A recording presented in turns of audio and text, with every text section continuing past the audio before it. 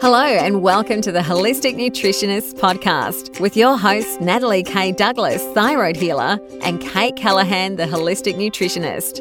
Nat and Kate are degree qualified dietitians and nutritionists, certified fitness instructors, speakers and authors. If you love unfiltered banter, unedited bloopers and authentic heart sharing, then we are your ladies. Now it's time to sit back, relax, and get ready for our latest tips on living your healthiest life possible.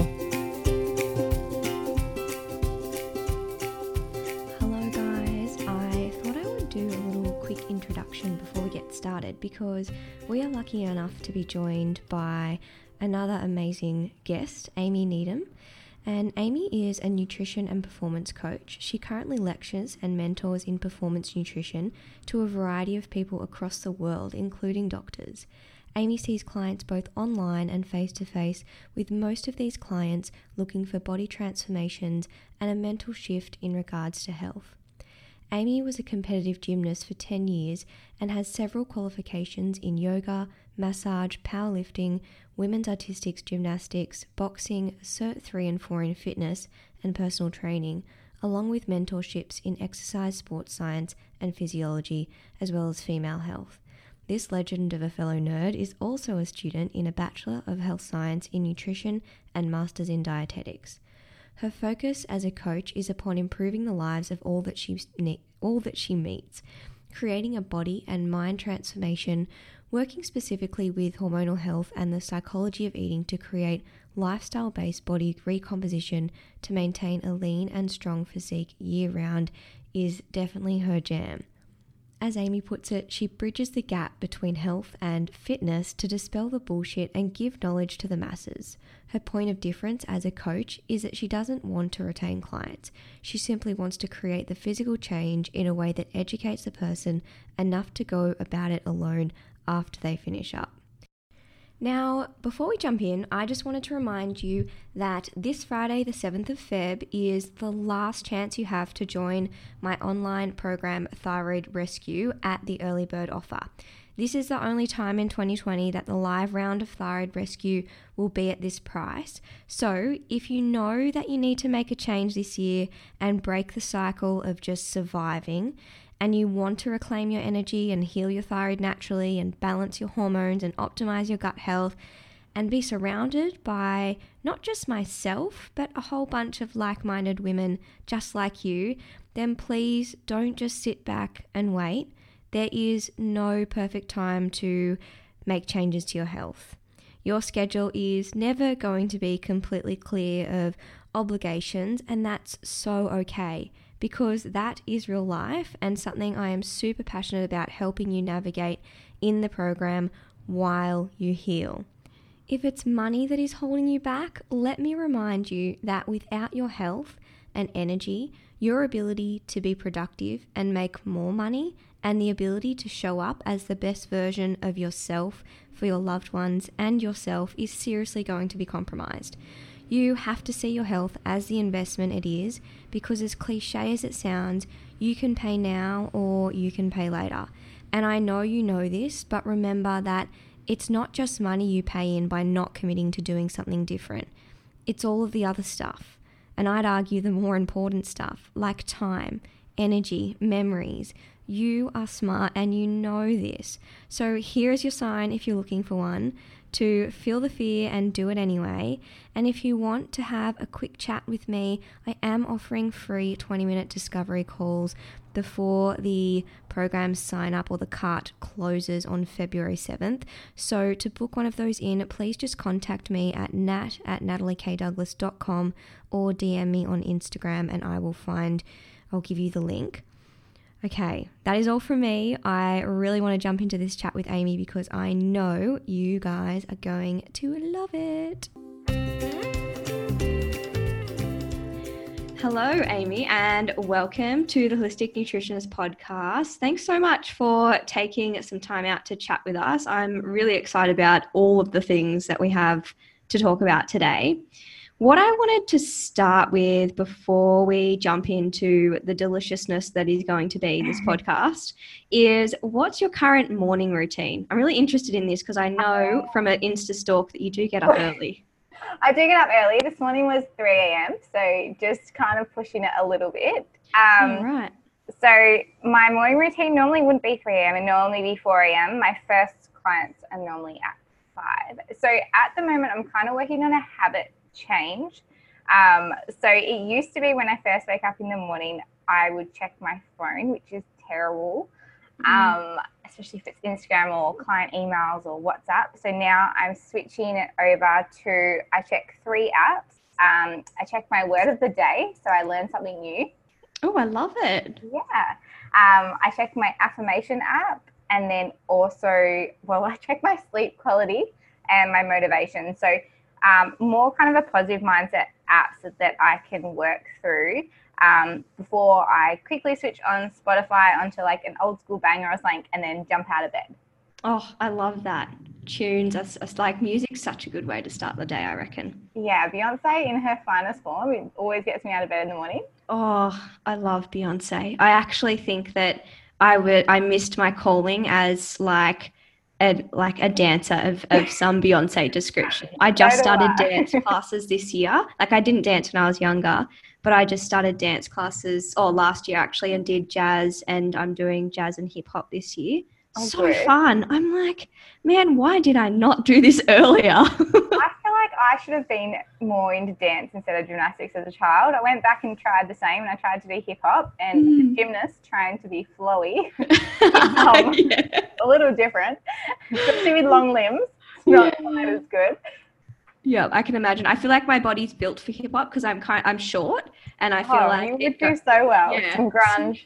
Yeah, that's right. That's it. So I'm just embracing the it's never too late vibe over here. So that's what we're going to go with. But Good, I good. love that morning routine. Now, moving into more of our topic of today, what do you feel like the biggest mistake women make when it comes to exercise? Personally, I think it's that they're focusing on fat loss when it comes to exercise as opposed to focusing on progressive overload. So progressive overload being the ability to do more over a time, changing training variables. So things like your load, your volume, or the number of reps and sets that you do, and the range of motion or the amount of muscle fibers you can actually recruit. So obviously, as we know, if we can squat a little bit deeper, we can recruit more muscle. But a lot of the time, females seem to focus on getting sweaty and using that kind of as a marker of success. Now, that doesn't necessarily equate to a greater or tighter or leaner physique, especially if your body's going to adapt to it and it can see it more as what we would call NEAT or non-exercise activity thermogenesis, if you're repetitively doing the same thing and wondering why you're not kind of getting the changes you want to see. Okay, interesting. So when you say like kind of repeatedly doing the same thing, if you're talking about progressive overload, how often, for example, should someone change their program or manipulate part of that equation that you're talking about? So generally, if I'm structuring a program for a client, it's 3 to 4 weeks that I structure a program for them. I personally like programs that undulate. So what I mean by that is that 3 weeks might be focused on higher rep ranges with a moderate kind of load, and then the next 3 or 4 weeks would be focused on lower rep ranges with a heavier load. So it kind of naturally allows their body to get challenged, but then also deload, so they're not overly stressing their body out, rather than focusing on a similar rep range, a similar set of sets, and not really progressing in the amount of weight change that they get on the bar.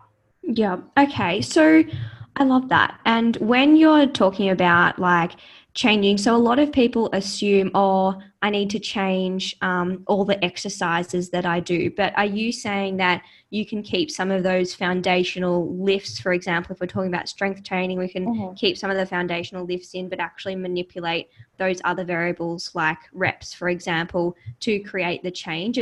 Does your body get used to squatting, for example, and you need to stop squatting? No, you can definitely keep the similar. Like it depends. If you want to be a master of one area rather than a jack of all trades, and you really want an amazing squat, there is no reason why you can't have a squat throughout 12 weeks or 16 weeks, if not longer, of your programming, if that's what you want to improve upon. If one of my girls wants to increase her pull-ups and be someone who does like pronated or wide grip pull-ups with weight, then I would obviously program that in for a lot longer so that they can actually master the exercise that they're doing. You do want to go through full range of motion through most of your limbs. However, it's not going, if you are doing that in a squat, it's not going to cause any issues unless, of course, you have some kind of muscular imbalance and you do need to work on one side more than the other or work on unilateral exercises to kind of even out. Okay, awesome. Got it. Funny you say that. I used to, when I was doing CrossFit, don't judge me, it was a moment of a few years Weakness? actually of weakness. I ended up with, I think it was when I used to squat, like my left foot was like almost half a foot in front of my right foot, and I felt like my hips were square. And I was like, this is not right. But I was that person that was like, I'm just going to do everything as fast as I can and like not worry about my form. So I'm an example of what not to do every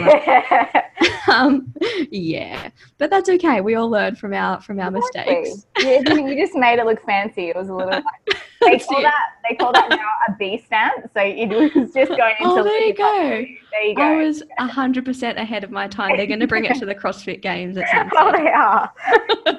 B stance squat brought to you by Natalie Douglas.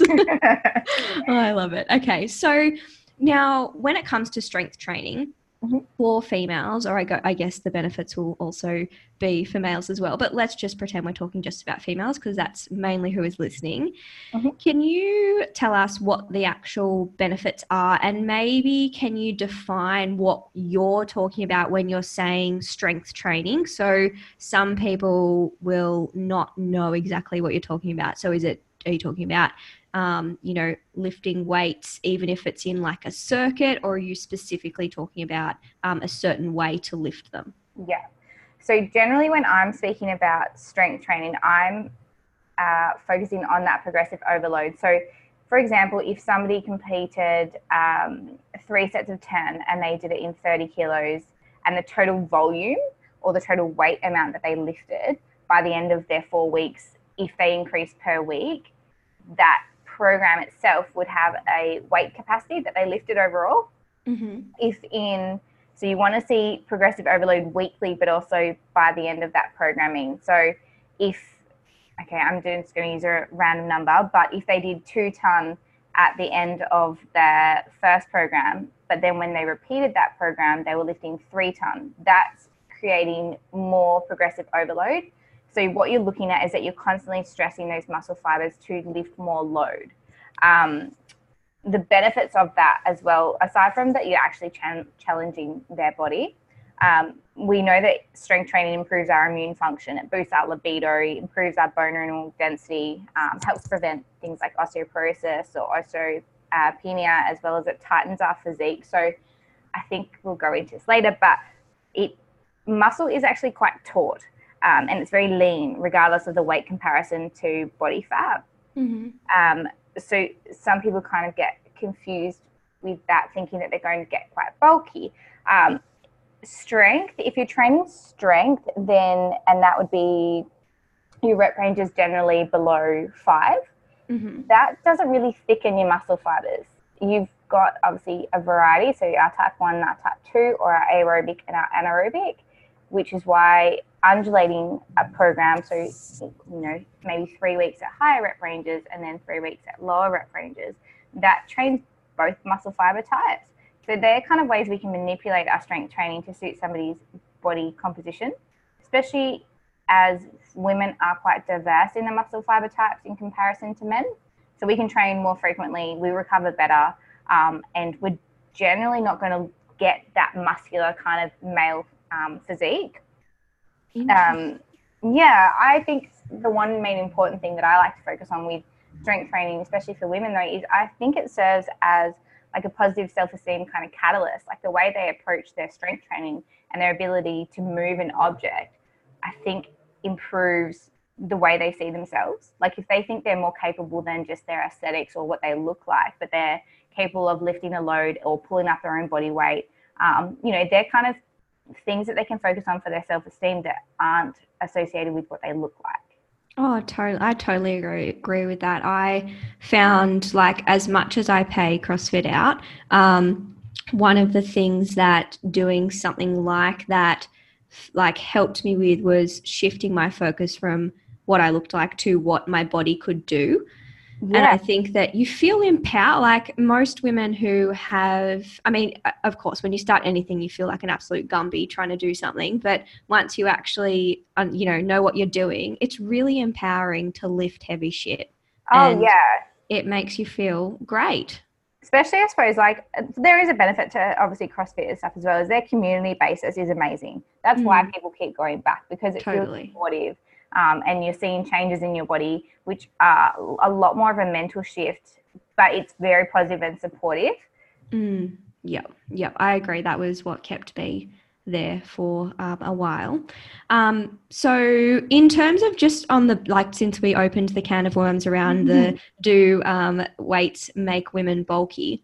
So what about, like, can you address where people tend to get, like women tend to get in particular, this kind of puffy look when they start to do too much of CrossFit is the one I see a lot where, and it happened to me too, but where they're like, okay, but I'm doing weight training and weight shouldn't make me bulky, but I'm now starting to look like quite Arnie. yeah, like pretty much. And it's a bit confusing for people because on one hand, people are like, weights don't make women bulky, and on the other hand, they're having this experience where for them, which is doesn't happen to everybody, but for them, it's changed their body to look a way that doesn't make them feel feminine or comfortable. What's happening there in terms of yeah.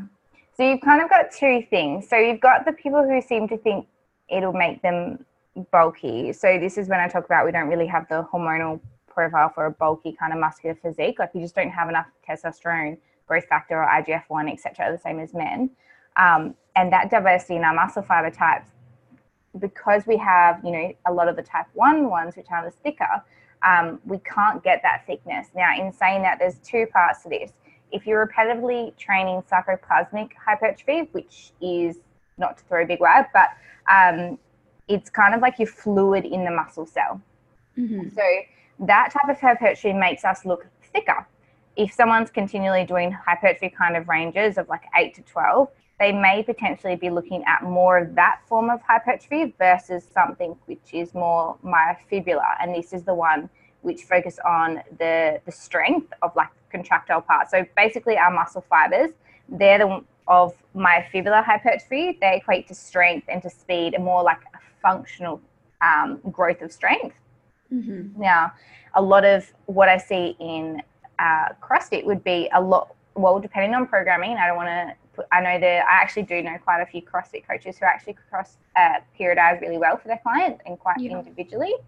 Now, because you're using a blanket rule in something like CrossFit to train people in a group setting, I don't believe there's enough focus on their stabilizer muscles or on individual periodization or programming or exercises to combat their specific issues. You can also look at, so we don't exactly know the reason why, but women do seem to be more sensitive to cortisol, or for lack of a better word, stress. Cortisol is kind of more an anti-stress hormone. But if someone is continually overtraining, for example, like whether it be F45 or HIIT or CrossFit, and their body is activating quite a lot of cytokines or inflammation, this can create more of a hormonal imbalance or risk of like HPA dysfunction.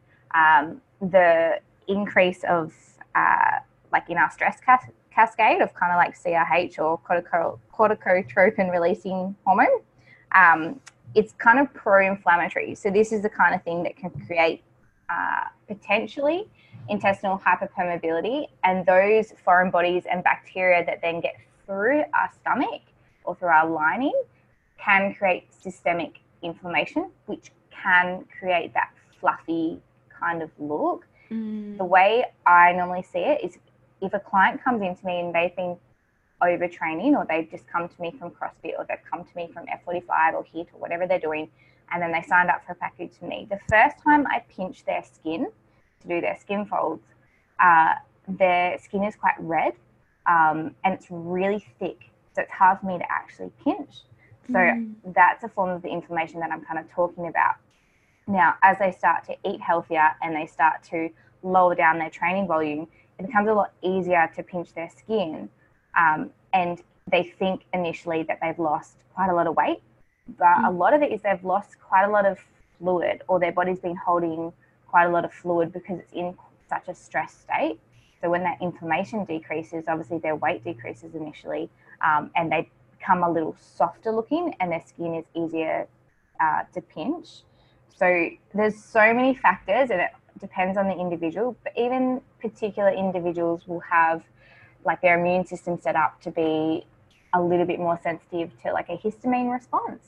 So if they are someone who is quite reactive to whether it be, you know, FODMAPs or stress from training or undersleeping, like I can definitely tell when someone's come in and they've either not slept enough, or they've eaten a food which doesn't quite agree with their body, or they've just been overtraining, or they've not quite looked after their rest and recovery quite so much. So that can create a puffy look.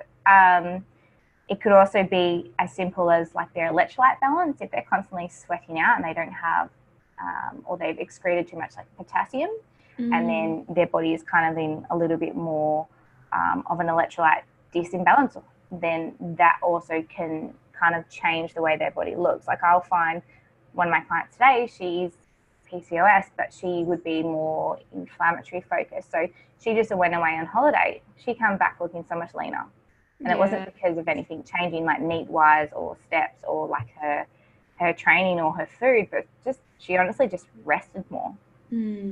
It's so thank you firstly for sharing all that, because definitely speaking my language. I don't train people, but I treat a lot of people with thyroid issues who always have adrenal issues along with, quote unquote adrenal issues, HPA axis dysregulation issues. And it's amazing what stress can do to the body. And you're right, it is individual though. Like everyone has a different tolerance to it and a way that their body responds, which is why I think it can get confusing for women when they're like, but Jackie down the road does F45 6 days a week and, looks great. I just need to do what she does. But you don't need to do what Jackie does. You need to do what you need to do. And I think also something important for people to remember, at least in my experience, is that how your body responds to different types of training and what that might look like physically on you or feel in your body can change over time. Like, for me, once upon a time when I was much younger and I was doing sensible amounts of like HIIT training, it was fine. But then as I got older, and I'm not old at all, but just as I kind of life got busier and there were more stresses accumulating in my life, it kind of tipped the scale in the wrong direction in terms of just my stress bucket overflowed. And you have to look at stress as, you have this bucket and there are certain things that fill it up and there are certain things that start to empty it out. And every individual is different in terms of how many things are being put in there and what effect they have and how many they're actually actively taking out. So I also bloody love that you shared the link between the gut and stress there. Yeah. And you'll find that, and they won't relate it. Like, I think it comes down to what people perceive as stress too. Like, I will like my butt off and like, I'll have all like, I'm like, oh, no, I'm fine. Like, I'm never sick. Like, I'm completely fine. And they're like, oh, you work too hard or you're too stressed. I'm like, I'm not stressed. Like, I've totally got this. And you'll find there are people like that as well, is that their perception of what stresses their body versus what's going on in their body can be two different things. Like they'll be like, oh, no, I'm doing really well. But then you can look at, okay, cool. Well, have you progressed in the weight that you're actually lifting? Has your sleep gone to shit? Are you getting a lot more food cravings and you can't stick to the food I'm giving you and your hunger's increased, or a hormone called ghrelin, and you're really fluidy? Like, your body is kind of giving signs that you are under some form of psychological, physiological kind of stress, but someone will still, depending on what they feel, like if they've never for a long time felt what it's like to be healthy and less inflamed, and in a relaxed state and happy, their perception of what they think is stress and what their body looks like stressed is going to be completely different. Oh yeah, I so agree. I see that all the time, and I've had many experiences where, clients have said to me that, oh, they're fine. They just get on with it, just get it done. And they're the people where I'm like, red flag, red flag. Yeah, right. I'm like, I don't want to take away from their like positive, Vibing. optimism and all that kind of stuff. But then I'm also like, it's not just a matter of mind over matter. Like, I really think I actually personally think there's more strength in being able to slow down some of the time. Yeah. I know for me, I would so have found it easier to just, I have a history of over exercising. I would have so found it easier to just get up and do what I'd already planned mentally in my mind to do than to be like, hey body, how do you feel today? Maybe just a walk. Like, quite intuitive with it now. Yeah. But it's, a massive journey. So what I want to do is play devil's advocate here now for the people, because I know it's a question listeners have. So do you think that someone has to lift weights to achieve a fit looking physique? Or do you think that some people can do it with something like HIIT or endurance training, for example? So in order to build muscle or to drop significant body fat, or even just to support strong bones, I think, yes, you do need to lift weights, but this is where smart programming comes in. So we talk about like different muscle fiber types. So the genetics obviously plays a role in how your muscle fiber types are built and where they're situated in our body. However, we still can manipulate what is present. So if someone was, say, for example, like a dancer, we might do more lighter weight. Like me. Yeah, Amy. like yeah, graceful dancer. They might do potentially accumulation phases or lighter rep ranges and things if they don't want to stimulate those thicker muscle fiber types.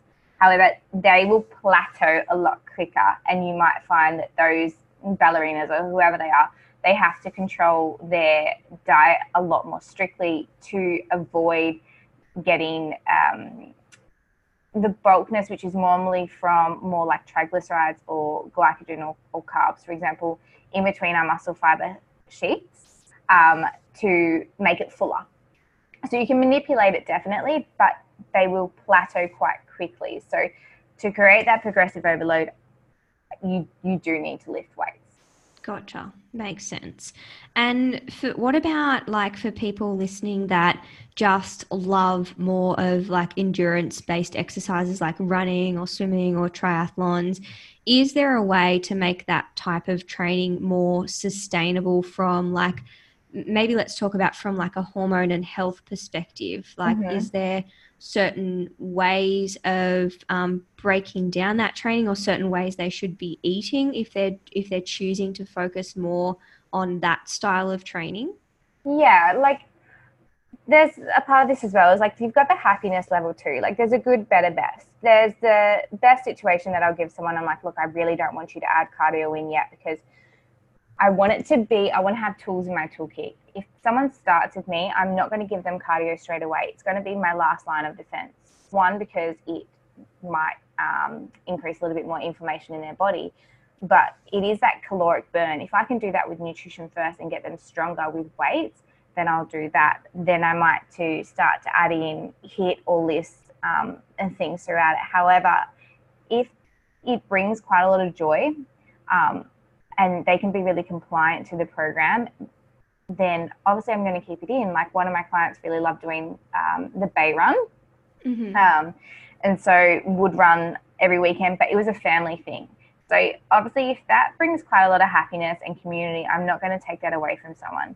If I were to structure it potentially into their menstrual cycle, I might do it more with in like an accumulation phase when I like potentially like a luteal phase if it's low impact, because we can go into that later, but we're easier to mobilize stubborn body fat at that point in time. So because of that, it would make sense to do something like a low intensity or miss if they're doing running and something like that as well. So yes, you can do it, and it may just equate to being more non-exercise activity thermogenesis. So something, if you're doing it repetitively, your body no longer gets quite a lot of stimulus from it because it just sees it as routine. I think there's definitely a way to balance out what you like to do versus what's going to be most beneficial for your body composition. Yeah, that's definitely a constant battle of mine. I actually really love cardio and the HIIT stuff. And I go through phases with weights, and so it's definitely a balancing act for me. I wish that I just loved lifting weights and that was it, but I am that person that's like, maybe I'll just do some running or HIIT or swim. I think it's because it's what I grew up. Yeah, exactly. So I'm going to send you some quizzes. So all of my clients do neurological testing and like their values. So we talked about before, and you're like, oh, how long does a program run for? If they get bored easy, they may be more dopamine driven. If you're someone who likes to be quite outdoorsy and you can't really hold down to a set program, they may be more serotonin driven. And you spoke about people repeating the same exercise throughout a program. If someone is more GABA driven, they like repetitive and they want to master a skill. So they may be people that I do keep programming in things for. So that's why I think individual programming is so good, is because you should be able to cater to what someone really loves, but like what their neurotype is and what their values are and what they enjoy doing and what's going to get them the best results, but they can be compliant to as well. Yeah, I so agree with that, because, and also would be so interesting to do those quizzes. I think I've done a few in my time, but I haven't done one recently. But I think it's really interesting, and I find the same thing in terms of when I'm working with you, like trying to find that balance between, okay, what brings you joy, what's going to move you closer to your goal, what really is your goal? Because I think getting someone to actually figure that out for themselves is really important as well. A lot of people, I feel like, borrow goals or create goals that they think they should have. And I'm like, what do you really want? Like, some people really want to change their body composition, and that is so fine. But some people really just want to enjoy the training that they're doing. Like move well. And I'm like, it doesn't matter what it is, but it matters that you know what it is, because sometimes, there has to be compromise. And if you know what your goal is, you can move towards it. But if you don't, or if you're trying to like achieve, 5 billion different goals at the same time that are going to have some contradictions to them, you're probably not going to get there. And then it's going to leave you feeling like you haven't succeeded when if you defined it in the first place. I don't know if that's something that you come into contact with in terms of goal setting. Yeah, I think a lot more in relation to food and things as well. But with their goal setting, like I do what their values and their goals and what it would mean for them, like kind of on a tangible level if they were to achieve it. So if they can taste it, if they can feel it and they feel like it's right there, they're going to be more adherent to the program. Now, when someone, I had a student in my course, she was like, oh, well, what happens when, you've tried all these things and I'm a coach and things and I just can't stick to my nutrition. I just, for whatever reason, like on Saturday, like I just can't do it. And my response to her wasn't like, oh, try harder or do this or you should try this way instead. My response to her was, I was like, you don't want it.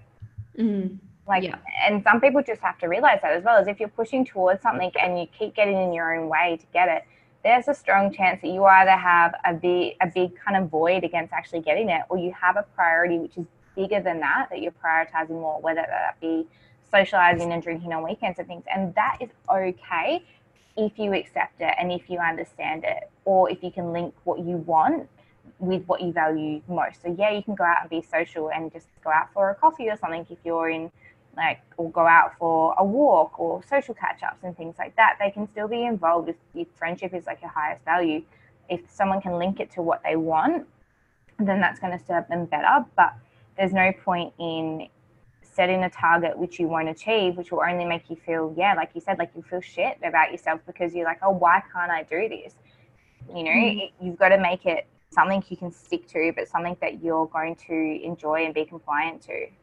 Yeah, exactly. Because you don't want to get to the end of, for example, a 12-week program or working with a practitioner for 3 months or whatever and feel like, oh, okay, that's over. Now I'm going to go back to exactly what I was doing. I think we have a similar philosophy in terms of trying to make ourselves redundant, essentially in the process, like educating people on how to actually understand their body and make the choices that are going to maintain their results post having their hand been whole. Because I think it's so important to have someone guide you and to put you on the right path and to help you. But then there needs to be a point, for most people where you can be that person for yourself. And it doesn't just have to be, I'm on a program, I'm off a program, I'm on a program, I'm off a program. Yeah. I think the marker of a good coach in any respect or in any kind of qualification is that the way your clients are without you is a reflection of how much education you've actually given them.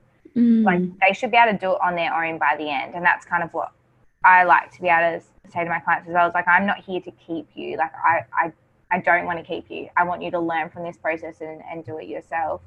But that, I think, is kind of what's missing. So, like, we don't have a dieting problem or like people not wanting to work out, and working out is like, if working out was the be and end all of like a physique change or anything, then every single person you see in a gym would be fit and shredded. But if it's like a nutrition focus, hence why we have like more of an obesity issue, then like people know how to diet. We don't have a dieting issue. We know how to make anything cauliflower or zucchini based. Like, yes, sir, I do. Yep. I am a master. But what we struggle with is like the reverse dieting and the food psychology part of it. Like, we just don't get taught that side of it as much as what we should. Like, anyone can drop down to low calories and do it for a week or so, but then getting out of that or understanding like the benefit or the importance of mindfulness around food and how it benefits more than just our body, but also our psychology as well. I think that's the biggest kind of gap in the industry at the moment. Yeah, I so agree. And I think it's not like, I love that you encompass like movement, nutrition and psychology, because it's half the battle isn't knowing what to do. It's actually doing it, and the things that are standing in your way that are stopping you from taking consistent action. Like, we're all human, and every now and again, like, you fall off the bandwagon or you make one decision that's not in complete alignment with your goals, and whatever, move on. But it's in terms of like being able to make really consistent action. If you constantly are getting tripped up, like, there's things to look at there. Like, you're not broken. It doesn't just not work for you. It's that the formula is off, or there's something that you haven't uncovered for you as an individual. But it sells, right? Like, if someone told you, you just keep messing up and this is the program that's going to work. And, that's why people go back to Weight Watchers and things. It's like, oh, I had a great body when I was on Weight Watchers. I'll just go back to Weight Watchers. Like, I'm going to go back to my 1,200 calories because that's what worked. No, that's what worked temporarily. Yes, and we are so going to touch on this in a second because this topic fascinates me. Before we do, so I want to stay on this nutrition line of talking. So when it comes to fat loss nutrition, what do you think is the biggest mistake women make in particular? Okay. So we kind of mentioned this before, but as far as being the queens of cauliflower and zucchini, the biggest mistake I think that women make is that they live in a deficit. So this is going into more controversial, but women, I think, from a young age are taught to minimize, reduce, and shrink themselves. Diet magazines and dieting food and things like that is very much marketed at women. You play. I want to say what the was. There was more to it, and I always used to try and say it, but I can't. The only food saying I know is like poke le nosto. So it's like, yes, I always try and learn that. Once I YouTubed it for a few hours to try and learn it, and I still can't. I'm so sad. Exactly. It's a good one because it relates to tacos, so that's fine. But basically, what happens when we do that is that we're down-regulating our metabolic rate. So our body kind of becomes into more of a survival mode. And just so I can find the exact terminology, so I'm not going to lose it completely for you guys, but it's our body's response to under-eating. So it's going to naturally remove some of your body's processes or shrink the size of our organs and lean body mass to help accommodate for the fact that you aren't eating enough. When that then happens, if we make that biological adaptation to the energy restriction or dieting, it's slowing our metabolic rate, and to a greater extent than what's kind of predicted by either physics or by maths alone. If we then, so it is there to help us. If we then follow that caloric restriction with something like binge eating or overeating, we kind of stress the extracellular matrix of our adipose tissues.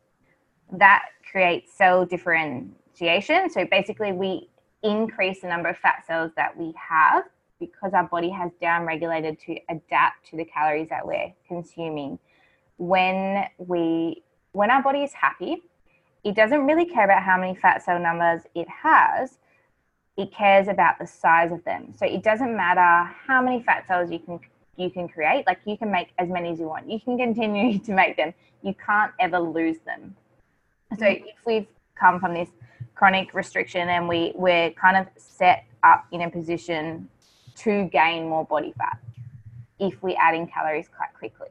So when that fat cell size goes back to normal of what it was like before we were dieting, that's when our body will be in a more of a kind of homeostasis or balanced state. The fat cells that we have, they're the ones that control two hormones, which are like our hunger and satiety. So our leptin and our ghrelin. So the lower the leptin we have, which is when we're dieting, the more ghrelin we have, so the more hunger we have. So you're putting yourself in a really poor position. You're in a position where you have greater potential to store body fat, and then your hunger hormones are actually increased as well. So the position you're in at the end of dieting isn't the best, especially if you're going to then jump onto quite a lot of higher calories because, like, yay, like, diet over, summer came, just going to eat my feelings. Like, it's not ideal, but because all we kind of really know is this MyFitnessPal 1,200 calories, if I can say a brand. Yes, you can. Or even F45, 1,200 calories. Those kind of things are setting people up to fail. So the more we diet, the more we are predisposed to gaining more body fat because we create more body fat cells. Well, that sucks that we can't get rid of them, doesn't it? I know, right? Sorry, everyone. With a bear of bad news. So if someone has yo-yo dieted and calorie restricted for years, because I can think of, a dozen patients at least that would fall into this category. And I dare say I would have. I mean, I had an eating disorder for like a good decade, and I reckon I'd fall into that category. So what happens in that instance if someone's done that? So obviously you're saying that the fat cell number increases? Or so the number increases, yeah. So we accumulate all of these fat cells. Does it make it impossible for these people to lose weight, or can we still create that change, but we have to use a different tactic? They can still create the change. And then obviously the tactics that we use, like hence why I keep cardio towards more the back end, because it's kind of like a last line of resort. But it's done so in more of a smart kind of programming or dieting way. So if it was this is why I take on a lot of reverse diet clients. And when someone comes to me, they're like, oh, I really want to diet down, but can we start dieting now? And they're on, say, 1,400 calories when they come to me. I'm like, how long have you been on that for?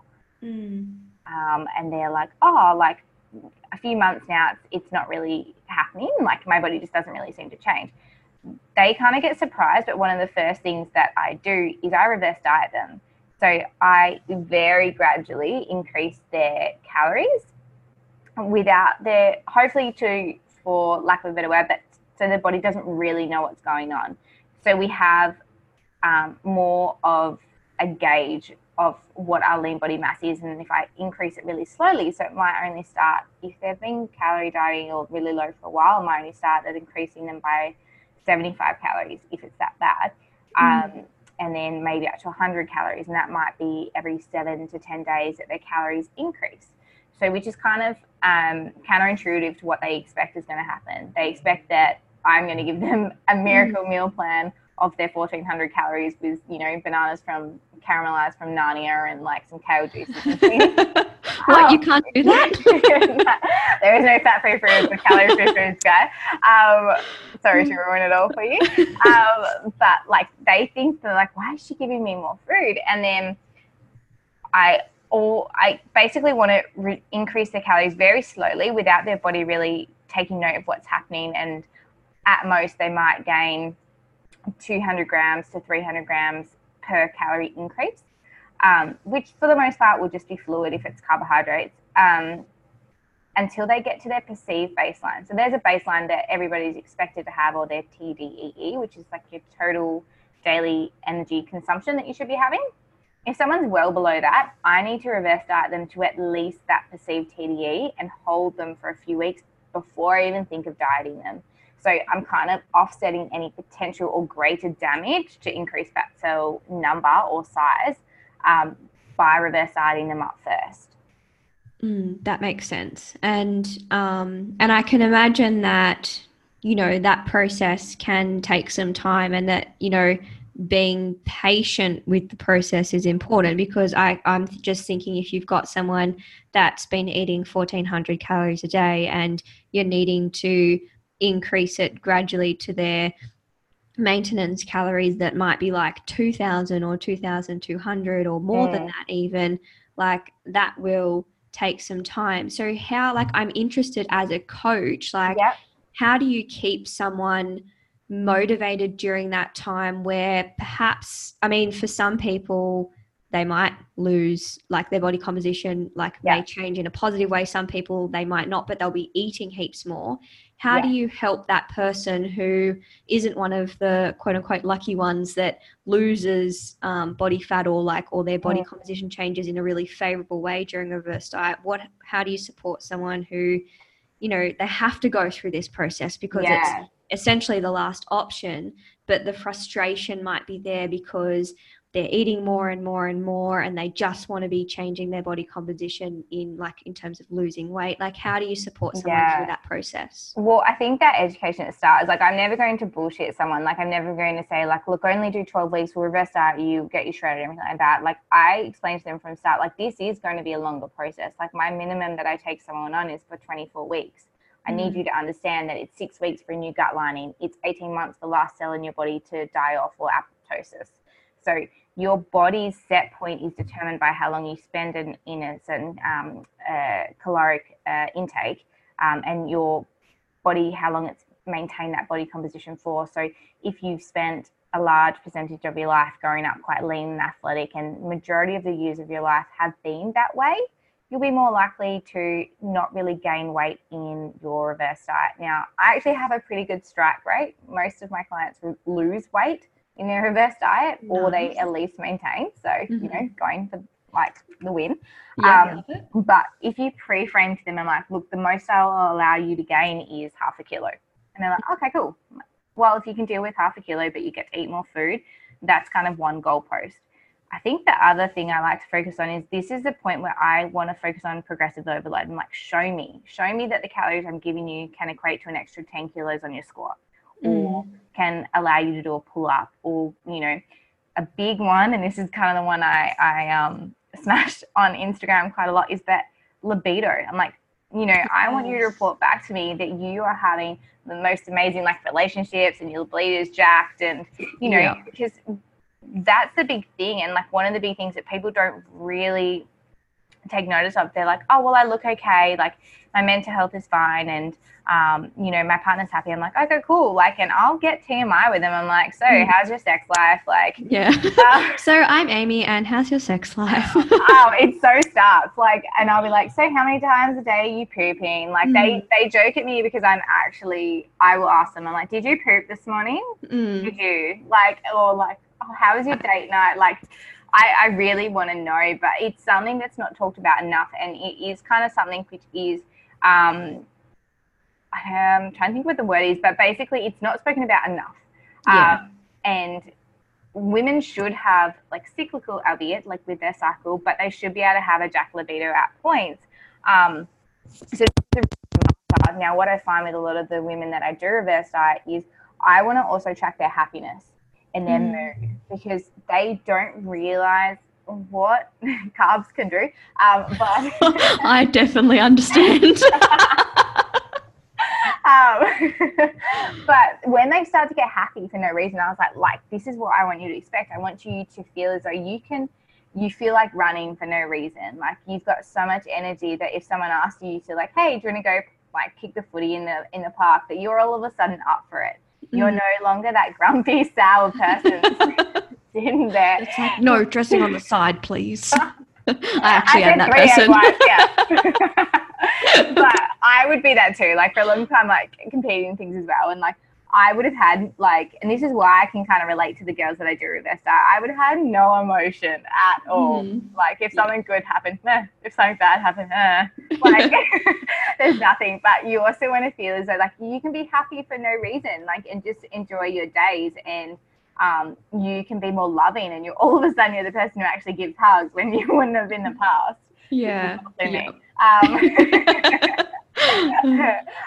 But like, they're kind of the goalposts that people don't, that's what makes a quality life, and those kind of things to get those clients to focus on, like their mood and their happiness and their energy and how strong they can be and how high their libido can get, and how much food they can have. Like, all of a sudden they can go out with their friends and actually enjoy a meal rather than going home to have their chicken and broccoli. Like, their calories are a lot higher, and it gives them more of a bank. And the fact that their body composition isn't really changing, but the calories are increasing, it's kind of a win for them in that case. And they're like, oh, because the ones who do it the worst are actually the lean ones.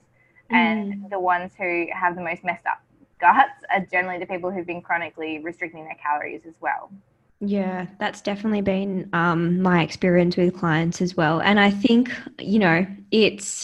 it's also about getting out, like, just realizing that putting things into perspective, like, how long have you felt like this or been doing this, and recognizing that, like, for me, for example, not specifically related for fat loss, but for a lot of the thyroid and gut patients that I treat, I ask them, like, how long have you been feeling this way and been suffering from a lot of these different issues and symptoms? And for so many of them, it's rarely just a few months, it's years of feeling like that. And I just have to say, it's not realistic to think that in 1 week's time, all of it's going to be gone. Like, we have to give your body a little bit more like time and patience than that, and recognize that, you will feel better along the way, along this journey, but you can't expect to reverse years of this, not feeling this way, or treating your body maybe not the way that it should have been treated, even though we're all just doing the best we can at each time. But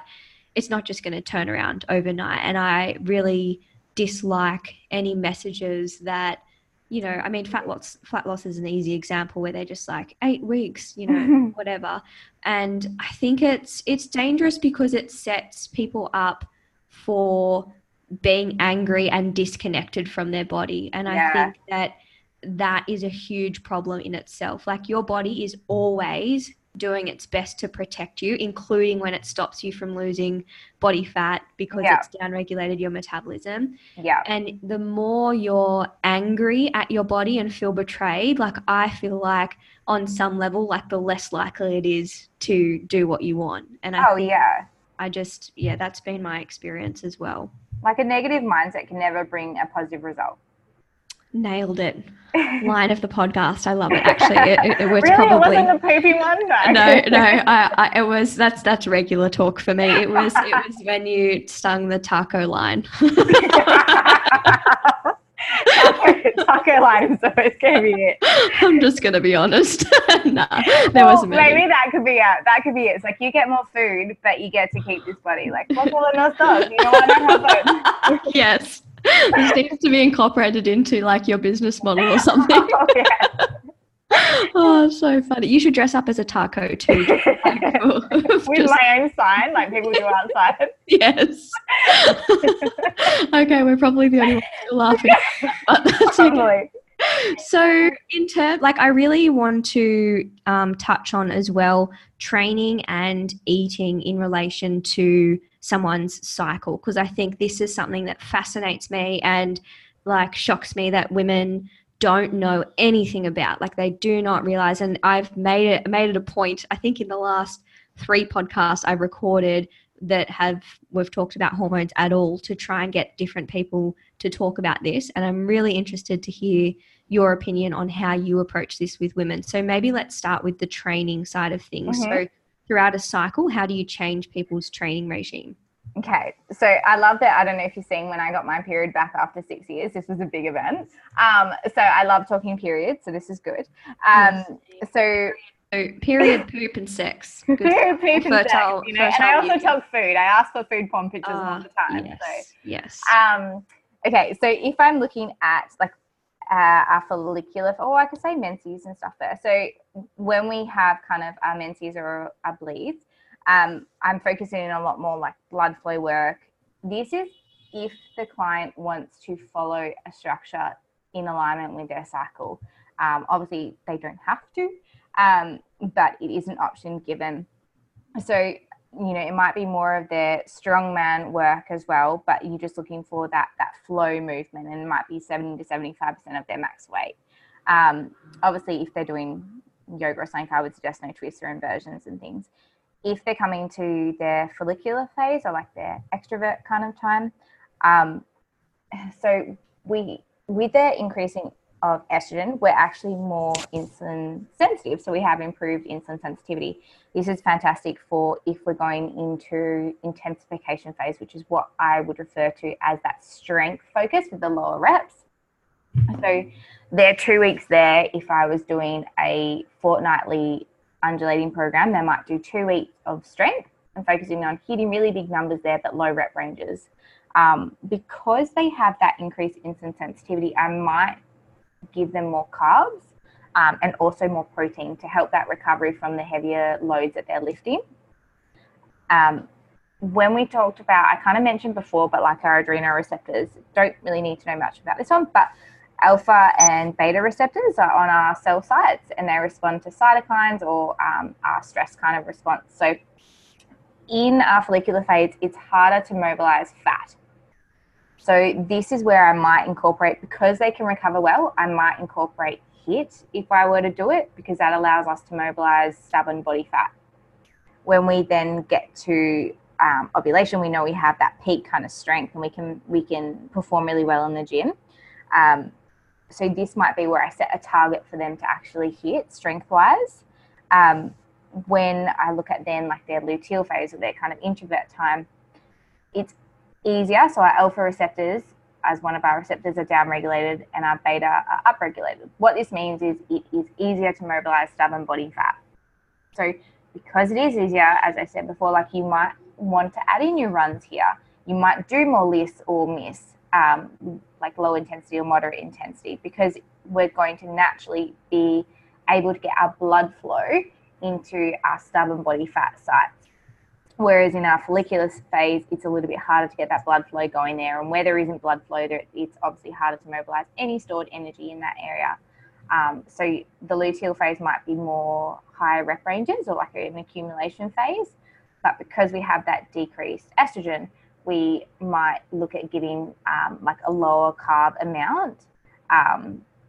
But because of the increase in metabolic rate with higher progesterone, I've occasionally given someone So because it's like 3 to 5%, I might have given them 1 to 300 calories at night from like berries or dark chocolate or banana or something to help with their cravings, and also because they kind of have that buffer there. I don't, it doesn't matter, but I at least pre-warn them that it's going to be harder to start a dieting phase in a luteal phase of their cycle. And because estrogen being like a carrier for serotonin to our brain, like if they are a little bit sadder or moodier or anything in their luteal phase, I might suggest things like going to get their serotonin kind of from the outdoors, or going for ocean swims or lifts outdoors, just so they can actually naturally get that serotonin released from there. But because it is easier to mobilize body fat, that's when I'll look at getting them to do more lifts here. They could do higher calories if they wanted in their luteal phase for 2 weeks, but keep it low carb.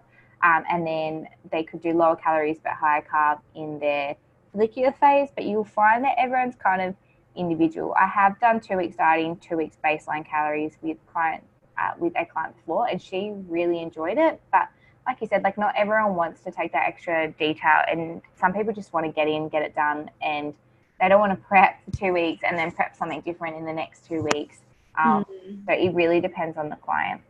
Yeah, I really like the idea of working with our cycle though, because I also think it helps teach women to tune in more instead of just like I feel like it's almost a stepping stone to being really intuitive. Like it's kind of where like kind of hand feeding what you should be looking for and how you should be responding, and they notice how that makes them feel better.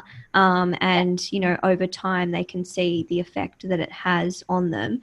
The one thing I wanted to quickly clarify, which I realized I didn't before, was just for those people that are listening that are like, what is LISS? Can you tell them what it is and give a couple of examples? Okay, so LISS is low intensity steady state. So it would be about 65 to 70 at most, more like 65% of your max heart rate. Our max heart rate is, if you want to do the calculation at home, it's 220, take your age, that's your max heart rate.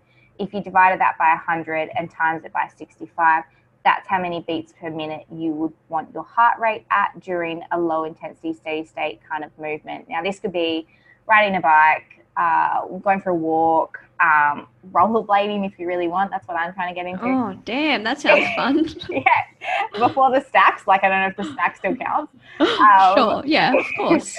Could be cross trainer, could be swimming, but like so whatever it is, you just want it's kind of like a heart rate rep range of 65% of your max heart rate, whereas like you're looking at like 80 or like 90% of your max heart rate if you're doing more of a HIIT. Gotcha. Yeah, so the way that kind of works, and this is why I talk about alpha and beta receptors and things, is because certain rep ranges of our heart rate increase obviously our stress hormones and stress response that can allow stored body fat to be mobilized. But low intensity, like LISS and things, is actually where we oxidize stubborn body fat or released energy. So this is why as well, like someone who runs all the time and becomes more skinny fat, they don't necessarily lose a lot of body fat, they just lose a lot of size or muscle because they can't quite get into those stored body fat amounts, or they just mobilize it but they don't actually burn it off. Gotcha. That makes sense. So interesting. It's all so interesting, and I'm really excited to hear. Everyone will probably have some follow-up questions, which we can maybe get you back on for. But I actually, before we get too close to the end, I have 2 more questions for you. One is, if you could change 1 to 3 things about the fitness industry, what would you change? Assuming that you have all of the money and all of the support in the world. Okay, so if I could do the fitness, so there's a big divide obviously between kind of what health practitioners want and what fitness professionals want. And so what I find is that it's either there's people who are do what I say, don't do what I do kind of fitness people. And Instagram is kind of heavily run with people who believe that it's a look, like it's very aesthetics focused, like you have to have abs to be fit, you have to eat egg whites, or the opposite, like you can eat donuts all day and you can still have shredded abs and, you know, like this is just how I look naturally. I wake up like this. But the people who are the worst for this are also the ones who are not natural. And they're giving this idea to the general population that it's okay to do this and that you'll get a fantastic result out of it. Like if you just follow my program, which I don't actually do myself, if you just eat from my nutrition that I don't actually eat myself, you know, if you just take this whey protein, which by the way, I don't do because everything I've got is laced with some extras. With some extras. You know, then that's like, it's false advertising. And that's probably the biggest thing that I have a big issue with.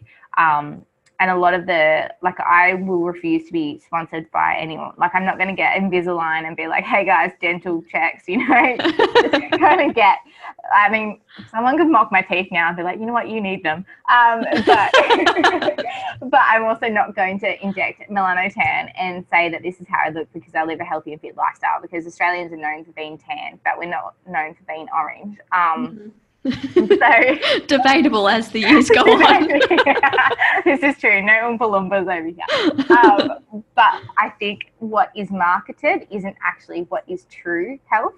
So kind of the balance between is like, no, some people genetically will not have abs show even if they are 15 or 12% body fat. And, you know, some people can be completely healthy and not look aesthetically the way you'd expect them to. I've seen some of the worst blood results ever from some of the people who look the most aesthetically pleasing. Some of the people with biggest neurological disorders or mental health issues yet look their best. So I think there needs to be like it kind of bridging the gap between the two and finding that common ground, which I think is starting to happen more. So if it was, and the only other thing as well, like we spoke about, is that I don't want to retain clients. So if I were to change industry, or if I was given millions of dollars, it would be more an education platform or a system or a program that the general population can do to learn, not to be coached, but to actually learn how their body works. Yeah. I can see it now. It'll be great. And they could pay you in tacos. Exactly. The icon itself is going to be a taco. I really love that. And I feel like, yeah, all of those are such valid things. I actually thought, if you don't mind, I have one more question, because it's something that we've talked about on the podcast before, and I find it a really interesting thing to contemplate. It's this idea of, there seems to be these two camps, where there's one that says if you love your body, you can't want to change how it looks. And then the other camp that say like the opposite, basically. It's kind of like you either love your body and you don't want to make any changes to it, or if you want to make changes to it, then it means that you don't love your body. And I think people can feel really confused and conflicted by this, especially if they're working really hard at loving themselves and their body and feeling comfortable and confident in their skin. They can feel like, oh, I can't possibly want to make any changes to the way this looks. What are your thoughts on that? And have you ever struggled with that yourself? Yeah, definitely. Like I do a lot of like positive self-esteem stuff, and then people will be like, oh, you're just conceited. But I think, like, I competed for a long time, but I didn't compete because I wanted to change my body. I competed because I wanted to push my body physically, mentally, emotionally, to see what it was capable of. Now, I was a gymnast growing up, so I watched a lot of Stick It and Anastia Lukin and like all my idols. I did that. I've once fallen asleep in the splits because I was so determined to get it. And like I would make my dad build me a trapeze, and like I'd have ice baths and things. So I approach it very much from more of an athlete perspective. So I loved the challenge of competing in fitness, because it meant, for the one I did was IFBB, it meant I had to do a gymnastics routine as well as do physique changes and things like that. So for me, I was like, at least I can demonstrate my strength and I can demonstrate my sporting ability on top of just a physique. Now, I think if it comes from a positive mental approach, and it's not focused 100% on aesthetics, but it's focused on how your body feels, then I think your healthiest body is the one that allows you to be healthy and move and have a great range of motion. It allows you to have a menstrual cycle if you're female, and for male and female, allows you to have like a high libido. It's the one that allows you to eat with your family and friends in moderation of like the less nutrient dense but highly palatable foods. It's the one that continually gets stronger or focusing on that progressive overload. I think if it comes from a positive mental state, I think the same thing can be said for anyone who gets, not that I like it, but if they're getting any kind of change to their body, like say Botox or lip filler or anything like that, if it's from a positive standpoint and their mindset is in the right place and they genuinely enjoy the way they look already and they just want to enhance their natural features, or they just want to see what they're capable of in a fitness protocol, and push their mindset or push their mental capabilities, then that is fine. If it's coming from I loathe myself and I need to improve, or no one will love me unless I do this, I don't think that's okay. Yeah, I so agree. And I think the one thing I'd close that out with saying is that you're the only one that knows the answer to that. Like, people will be so quick to judge you no matter which way you choose to turn. And the only person that knows where the motivation to make any change is coming from is you. And that's the only person you need to worry about, even though it's hard. I just think that that's something I really encourage people to remember. I'm mindful of time and I really want to get my last question out. So I'm going to squeeze it in here, which is, what is something you're loving right now that's improving your health? So it can be either improving your health physically or emotionally or mentally or spiritually. What's just something that is floating your boat? Okay, so I love the ocean, so that's always going to be in there, the ocean gifts. But there's actually, meditation, and I've been always shit with meditation, and I'll be like 5 minutes. I actually did my yoga TTC, and we had to do an hour of meditation. That probably almost killed me.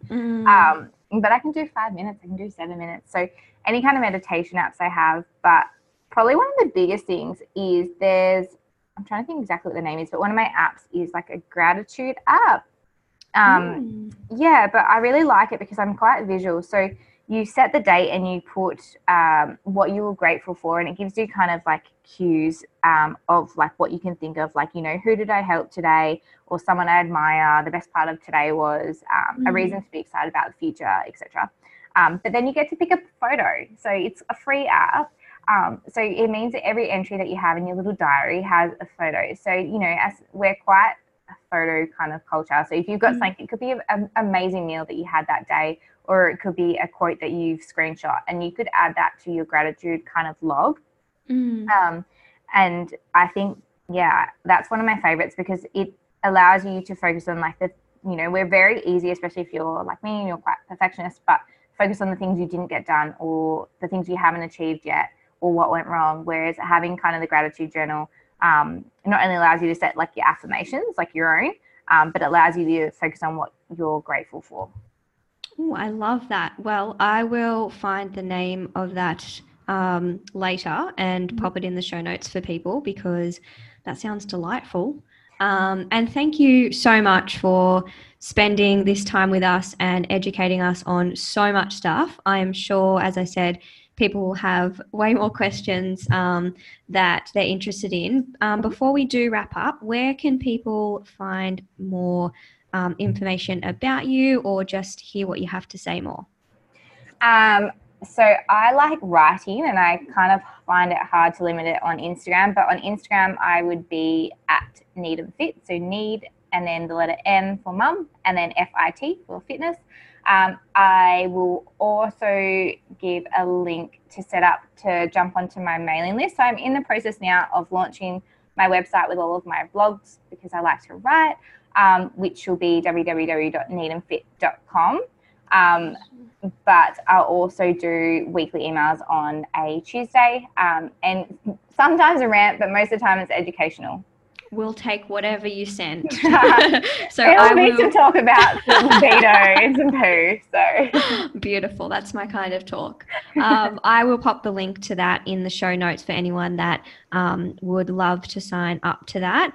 And we can follow you on Insta. And yeah, thank you.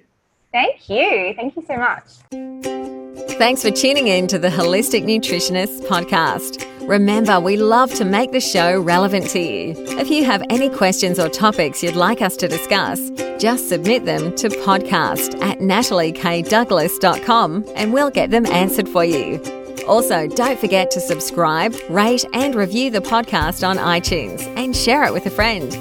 And if you're looking for more info about how we can accelerate your journey to optimal health, you can find me, Nat, over at nataliekdouglas.com and Kate at theholisticnutritionist.com. See you next time.